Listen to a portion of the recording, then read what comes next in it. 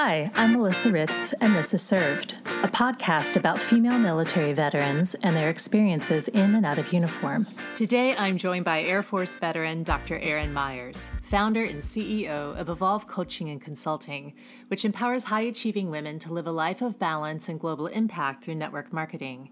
Erin, thanks for joining me today.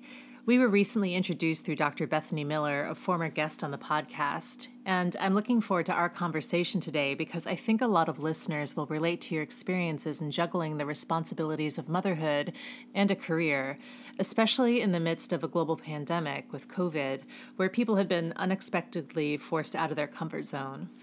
But before we hear about your evolution as an entrepreneur, share with us where you're from originally and what your experiences were like that led you to serve in the military. Yes. So I have a unique background, I would say. I claim to be from Wisconsin because both of my parents are from Wisconsin originally, but I was actually born and raised overseas. So I spent 14 out of the first 17 years of my life overseas. So I was born in Cairo, Egypt, to two U.S. citizens. So I'm a U.S. citizen born abroad, and then moved to Jakarta, Indonesia, and then spent a little bit of time back in the U.S., but then did the majority of middle school and high school in Dubai, the United Arab Emirates. So yeah, I had this varied kind of youth traveling all over the place. And we would always house sailors that would come into port in Dubai for American holidays. So they would bring them in and we would have Thanksgiving dinner with them or Christmas dinner with them and just kind of give them a taste of the American culture while they were, out at sea. And I just loved hearing their stories. And then I really was attracted to the military environment because it has a lot of similarities to being an expat. You have your tight-knit community and you all help each other out and you all celebrate kind of these unique and different holidays or aspects of life that the culture outside of your little community may not necessarily celebrate. And so there's just so many parallels to the military community that lifestyle just really attracted me. And so I spoke to several pilots and I really wanted to be a pilot. That's what I wanted to do. But I spoke to several pilots and a couple of other, military officers and some enlisted personnel while they were staying at our house or speaking at our American school in Dubai, and just kind of figured out what path I wanted to go on. And I knew right away that, it was either going to be the Navy or the Air Force, but I wanted to go to college first and be an officer. So did you do high school stateside or overseas? So I actually didn't graduate overseas. My dad was going to be leaving his position in Dubai in the middle of my senior year of high school. So what I did was I moved back the summer before my senior year to Wisconsin and lived with my aunt while my parents and my sister were wrapping up in Dubai so that I would at least have 1 year of continuity my senior year.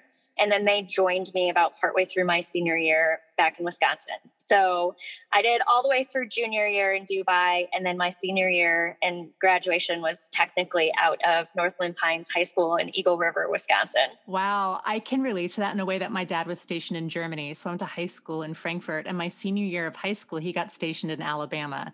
So I know what that transition is like. And then you immediately know that you're going to go to the military. So do you go through ROTC? Yeah. So I actually ended up doing OTS.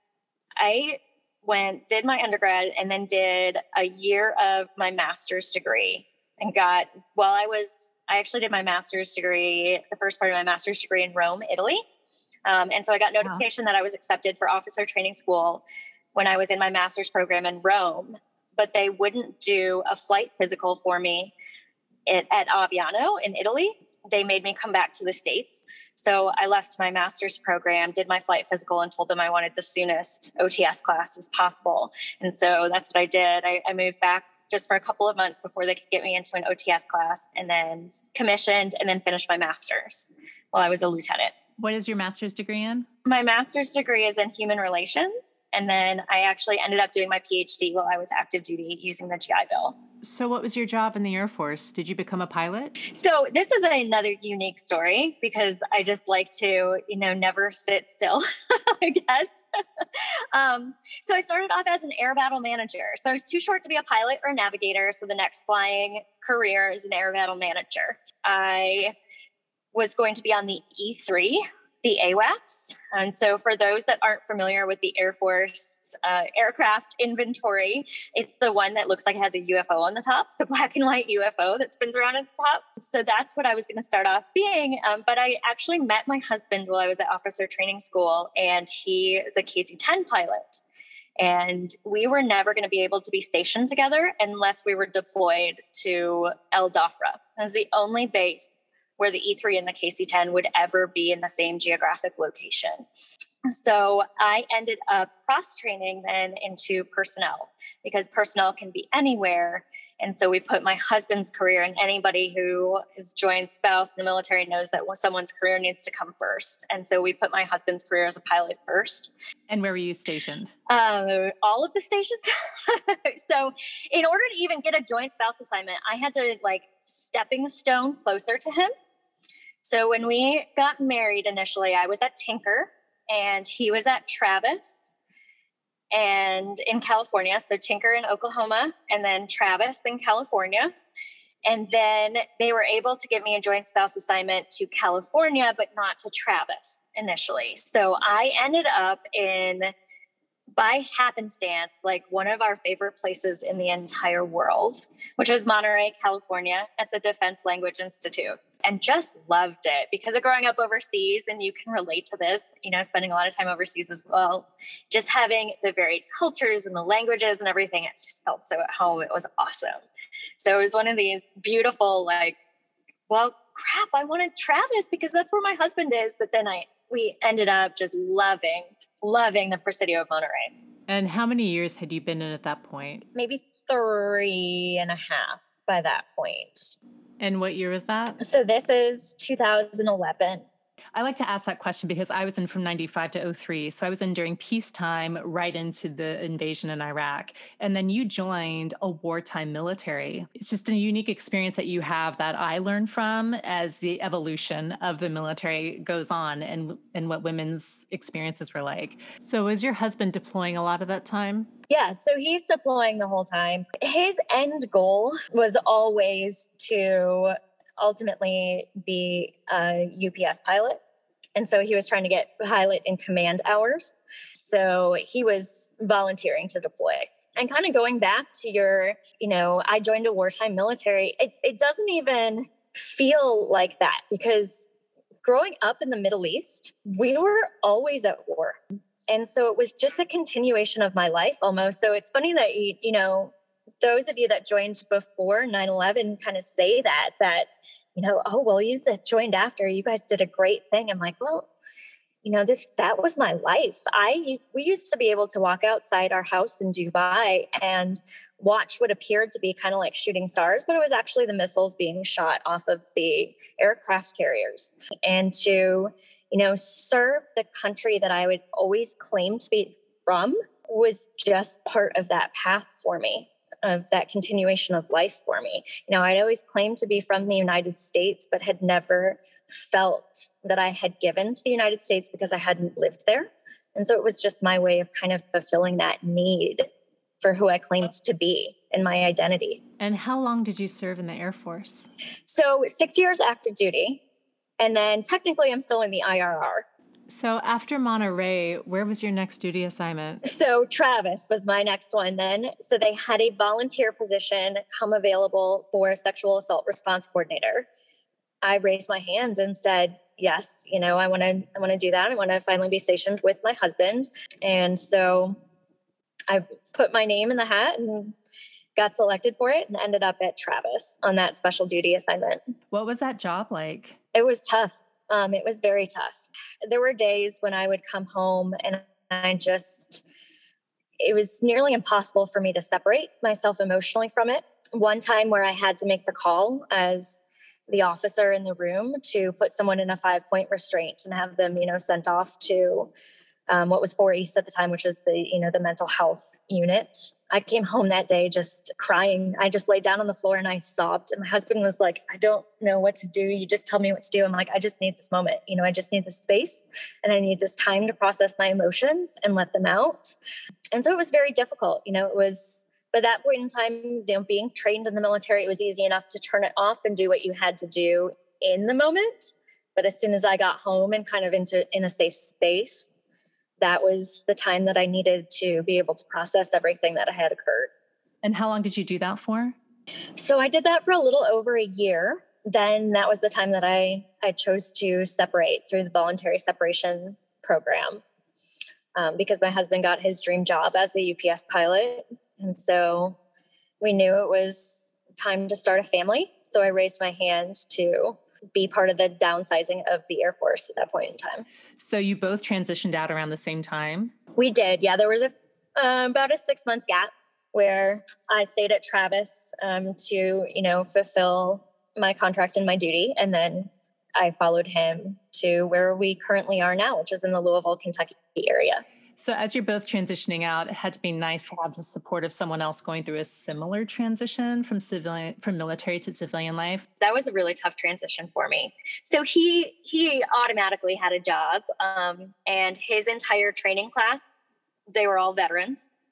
And so they actually called them, and they still joke around at UPS that was the astronaut class, so to speak, because they bonded so well together. So he automatically had this kind of built-in team that he was transitioning out of the military with, and that all had similar backgrounds. And I had the exact opposite experience. I was going to a place where I had, no family except for my husband's family, who was a beautiful family, but, no built-in friends. None of my family really struggled to find a job because Louisville, Kentucky is they call it a big city with a small town feel. And it really is. If people ask you where you went to school, they don't mean college, they mean high school. It is a very, you have to know someone to get a job type of mentality. So it was a tough transition for me. Did you have your PhD at that time? I was finishing up my dissertation. Yeah. So I separated September 2014 and I completed my PhD in January of 2015. So I was right there at the end trying to knock it out. And that was honestly part of the problem, was that people told me I was overeducated and underexperienced. That was what I was going to comment on, that you have so much education that you're probably overqualified for a lot of the jobs. You're probably more overqualified than the people who are interviewing you or reading your resume. And then couple that with a military background. In my experience, people get very intimidated by that. So what were your next steps? So I thought for sure I wanted to work in a corporate environment, kind of maintain that hierarchy that I'd had in the military. There's a lot of comfort with that bureaucracy, just transitioning out, and some people want to escape it right away. I did not. I wanted to stay in it. I thought when I entered the military that I was going to make it a career. And I even had mentors that said, Erin, what are you doing? You could have been a general. But I knew at the same time that having the balance of family and a job was important. It was even more important to me. And so I knew that if I wanted to have any semblance of a normal family, quote unquote, that I was going to have to put the military career aside and follow my husband. And I thought I had set myself up for success to do that. But anyway, that parallel between the military and the corporate world, it was what I was comfortable in. I was really good in a kind of rigid, structured environment. And I enjoy organization and strategy. And so that's what I was looking for. But everybody kept telling me, you just don't have business experience. I'm like, what do you think the government is? It is a business, right? And I was human resources in the government. Yes, benefits and compensation are prepackaged according to Congress. But other than that, the human factor of it is all the same. And so is a lot of the organizational structure. And that's what my PhD was in, is organizational development and leadership, which I like to say is you can have the perfect systems in a business, but as soon as you throw humans in, they can go to hell in a handbasket really quickly. And you can have the perfect humans who have all the right knowledge and skills and abilities, but if you don't have the right systems in place, it's all going to fall apart as well. So it's finding the balance between the two. So I thought I had the perfect skill set and education and background to be able to make a big difference in the corporate world. But like you said, people were intimidated. They thought that I had, boots in the trenches experience rather than running a business, which is exactly what, running a squadron or a wing or whatever, is. So I just kept getting pushback after pushback after pushback. So I became what I like to call an accidental entrepreneur.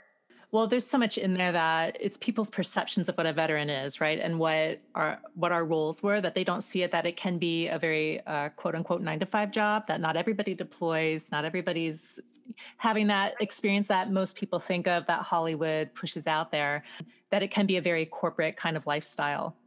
As you're hitting all these doors closing, it's really opening up doors to entrepreneurship. So it's almost that moment of not giving up and not taking these closed doors as a sign to give up, but how that quote unquote failure maybe of closing doors leads you to what you want to do. Can you speak a little bit more to that?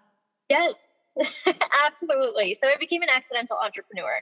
What ended up happening is people weren't willing to necessarily take a chance on me as being an employee, but they were willing to offer me contracts. And so fortunately, I had my husband's great job with excellent benefits to be able to lean back on. And a lot of veterans do as well. If they retire or became medically, disabled in some set, which I am as well. I have a disability rating through the VA, and I would encourage all veterans to go and do that if you haven't yet. I had that opportunity to take on those contracts because I didn't need the built-in benefits of being an employee, so to speak, a W-2. And so I ended up taking these contracts on and just finding that I absolutely loved the variety that came with the contracts, getting to see the different cultures of different organizations that wanted to hire me and to provide some sort of value. And to be able to immediately see the impact that I made on the organizations as well was huge. And I think we as veterans, are all looking for some level of continuing to serve. And I definitely got that fulfilled by taking on these contracts and just seeing the difference that I was making in companies and businesses, which you may not actually be able to do as an entrepreneur. And so that's kind of how it all started. I think that's such a great story and really applicable to what people are going through today as they're trying to reinvent themselves and find new career paths. And so from those first few contracts, was it pretty easy then to get other work? How do I want to put this? So because I initially was really trying to find a job, I was trying to really network into the community because I realized that's what I needed to do in this really tight-knit community. And I found other veterans who had, experience in areas that I was interested in. And so through that, I was able to pretty much organically build this business and just get referral contracts after referral contracts. And it did really allow me to provide that value. But most importantly, it also got me networked into this wonderful kind of heart-centered community where we all wanted to help serve. Whether we were veterans or not, the people that I ended up meeting were very heart-centered, serving individuals. And ultimately, I guess it would have been about 4 years later, I was also doing adjunct work at a couple of local universities. But I got a call that said, "Erin, we want you to put your name in a hat for a professor position." I was like, "Oh, I just had my second child. I don't know if this is what I want to do right now. I'm really enjoying the freedom that entrepreneurship can provide." But I also loved the impact that I was having on students. And the work that I was doing as an adjunct, and this position was for working professionals, a lot of whom were veterans, about 33% were veterans, and the majority were somehow military affiliated, whether that's spouse or dependent, whatever. And so all working professionals looking to come back and get their degree. You have to have a minimum of at least 5 years of work experience. So I thought about it for a while. I talked to my husband about it, and I realized, I love teaching. I love feeling connected to that military community again. And so I went ahead and put my my name in the hat for that and did get the position. Yeah, was a professor for about full professor, not full professor in title, but full-time assistant professor for about 2 years before the beginning of COVID hit. And then that is the start of a whole other story. Don't know if you're ready to dig into that or if you want more information about the other. Yeah, share, because a lot happened. The start of COVID is also the start of my entrance into being a mother of 3. So my third son was, and I shouldn't say third son, my third child, who's my second son. So I have one 4-year-old, the time of this recording, right? 1 4-year-old daughter, a 2.5-year-old son, and a 1-year-old son. And the first 2, actually, we could get into a whole other tangent on that because the first 2 are IVF, which a lot of female veterans that I know personally, as well as just looking at the statistics, require IVF in order to start a family. And so that's a whole other segment as well. But the third one, natural, completely unexpected, and was the third one in 37 months. So I had 3 children in 37 months. I had 6 weeks of maternity leave and then went back to being a professor. So I did that. I was back at work for literally 5 days before we were all sent home because of the start of COVID. So I was 7 weeks postpartum, working from home, getting a promotion, and then because of COVID, having to take on an additional course load. So not only did I get a promotion, which had additional work requirements for it, but we were also required to take on additional course load. So my student population that I was responsible for increased by 66% over the same time the previous year. My husband was considered an essential worker, being a UPS pilot, because that was the start of COVID. So they were transporting PPE all over the world. And I think we figured out that even when he was deployed, he did not fly as much as he did at the beginning of COVID. So he was gone all the time. The kids' daycare ended up shutting down. So I was trying to work 60 hours, about 50 to 60 hours a week from home with the 3 young kids who were at the time, maybe 10 weeks by the time daycare shut down, 2 and 3.5. And it was just impossible. So I mentally broke. I also had a breast cancer scare at the same time. So I was undergoing all of that and trying to figure out if I had cancer, which I didn't, fortunately. But, there's always that awkward period of what's going to happen. And then I have 3 young kids. What am I going to do with them? Is my husband going to have to take leave? Like all this other stuff. And so I had a mental breakdown. I was having anxiety attacks and ended up using my VA resources, thankfully, and, getting some help and getting diagnosed with postpartum depression and postpartum anxiety. So I ended up with severe postpartum anxiety and moderate postpartum depression. And I was able to take COVID FMLA, but that still only covered me at 3/4 pay for 12 weeks. And I needed a lot more recovery time than that, to be honest. And so I ended up knowing that I needed to leave my job as a professor as much as I loved it. And that was really difficult for me because I was admitting weakness in myself, which I'm sure as military veteran yourself, you can relate to that. Like it's really hard for us to admit weakness because we were trained and grew up in this male dominant world. And so especially something that's emotionally tied, that was hard. I mean, picking up the phone to call the psychologist the first time after my first panic attack was hard. Just admitting weakness to admit that. And then knowing that I needed to quit my job to take care of myself, to take care of my children, but also to take care of my students because I was taking on the burden of all of my students as well. And so for me I probably could have easily extended into some sort of medical leave, but I would have left the student population, which we had over 500 students that I was responsible for as the program director. I would have left them one professor short in a time of need for everyone. But I think about that, and that's still really hard. I'm fighting back tears telling this story, because if I had been in Canada, I would have had a year of maternity leave, and they would have had someone that was able to short-term fill me in, and I would be right at a year now, and I would be going back happy as a clam into that position. But unfortunately, in the United States, we still don't have that luxury. If you can even call it a luxury, it's really more of a necessity, because there are so many of us that deal with that, those postpartum issues. And so now I'm again an accidental entrepreneur, because I still feel the need to serve outside of my own family and to have a sense of purpose for myself outside of the identity of mother.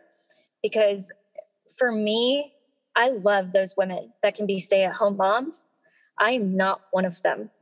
I don't know how they do it, but I am not one of them. I still need something that I can call my own. And so I started my own business, in the capacity that I was able to. And that was the beauty of being an entrepreneur, going back to entrepreneurship again, as I could pick it up as I needed and put it down as I needed, as I recovered and, kind of clawed my way back to psychological and physical health. Well, that is so much to go through in such a short amount of time. And I applaud you for reaching out and asking for help, because when you're hyper-driven, it can be very difficult to reach out and ask for assistance. And I don't want to put words in your mouth, but was there a sense of relief in talking to someone and getting a diagnosis of what you were experiencing? Oh, yes, absolutely. First off, having someone recognize that this is normal, right? I mean, not to mention the COVID stuff layered on top, the postpartum depression and postpartum anxiety is normal. It is something that women go through, and you're not, broken. You're not any less of a human being because of it. And there is so much of that mental health stigma in our culture to begin with, even more so in the military. And that is changing. As a sexual assault response coordinator, I saw that change, fortunately, but we still have a lot of room for that. And yeah, it was nice to have those courses of action and to be recognized as, this is temporary. This is something we can overcome. This is what we need to do to work on that. Right. So you created Evolve Coaching and Consulting, and I love the word evolve because we are ever changing, and so many people are going through huge personal evolutions right now. What has been the response to your program? It's been wonderful. So honestly, I've the name Evolve is very strategic, right? We are ever evolving women. We are ever evolving human beings. And there is never a point where we should be stagnant or feel like we have to be stagnant. We should always be learning and be changing in our relationships with our spouses, our significant others, with our children, with what we need to learn and what our profession is, or whatever the case is. What I have found is that name has just resonated with so many people during this time. There's something that one of my clients actually said. She said, if 2020 doesn't bring the hustle out in you, nothing will. And I love that because, there has been this need for coaches and consultants to get out there and help people make the transition to, there's so many of us that had to leave our jobs for various reasons during COVID. There are so many of us that needed to pick up an additional income stream. There are so many of us that just needed some life guidance during this time. And that really is what my business has all been about. And what I found is through my target population, which is high achieving women, most of whom are veterans, that kind of need this additional sense of purpose to make an impact, to continue to serve in some way, or military spouses who feel that same need and who need something that is transient. There's this need for someone who can guide them to that. And what I found that kind of the easiest way for people to make that transition is through network marketing. And there's a lot of negative stigma around network marketing, just as there is kind of mental health. There's the generations that are like, oh, that's a pyramid scheme, but it's not. It's so much more than that. It is modeled after a lot of I'm staring at a Chase Bank in front of me, normal business hierarchy. it's an easy way for someone to have a transient position or an additional stream of income, or feel like they have a sense of purpose and a personal development and a community. And so I help women be successful in that, because so many people they get into it knowing that there could be beauty in it, but they don't have the right mentorship to necessarily be successful, because it's something so out of the box and out of the norm. And it takes a real entrepreneurial mindset to differentiate yourself and to build your own brand. And so that's kind of where Evolve ended up drifting to and kind of finding its niche in. Yeah. And the pandemic has been so jilting. It's forced people to evolve and reinvent. A component of your business is in coaching. Can you speak to that and how you've seen the coaching side of your business grow in the last 12 months? Yes. So the other aspect of it is, the business coaching for women entrepreneurs. I have multiple clients that want to break free of the golden handcuffs, so to speak, and have better balance in their lives. Most of whom are, mothers or women that just need to get out of the corporate hierarchy that is still unfortunately so male dominated, and they want to do it through entrepreneurship. And so there's that business coaching aspect as well for just starting a business and, figuring out what that purpose is, what that desire to serve should be about, and how to find that and identify your ideal clients and business opportunity and how to build and scale that. And so the network marketing side and the entrepreneurial coaching side of it, they're so paralleled. There's so much that is the same. It's just one provides, kind of the product for you. And the other is, what service or product can you provide that fulfills this desire to serve? And all your services can be found on your website, erinmyers.com. Also, on your Instagram account, Erin Myers, you've collaborated with One Hope. Yes. What does this organization mean to you? One Hope means so much. First off, something that ties me back really closely to that moment of breaking at the beginning of COVID, and with being very newly postpartum.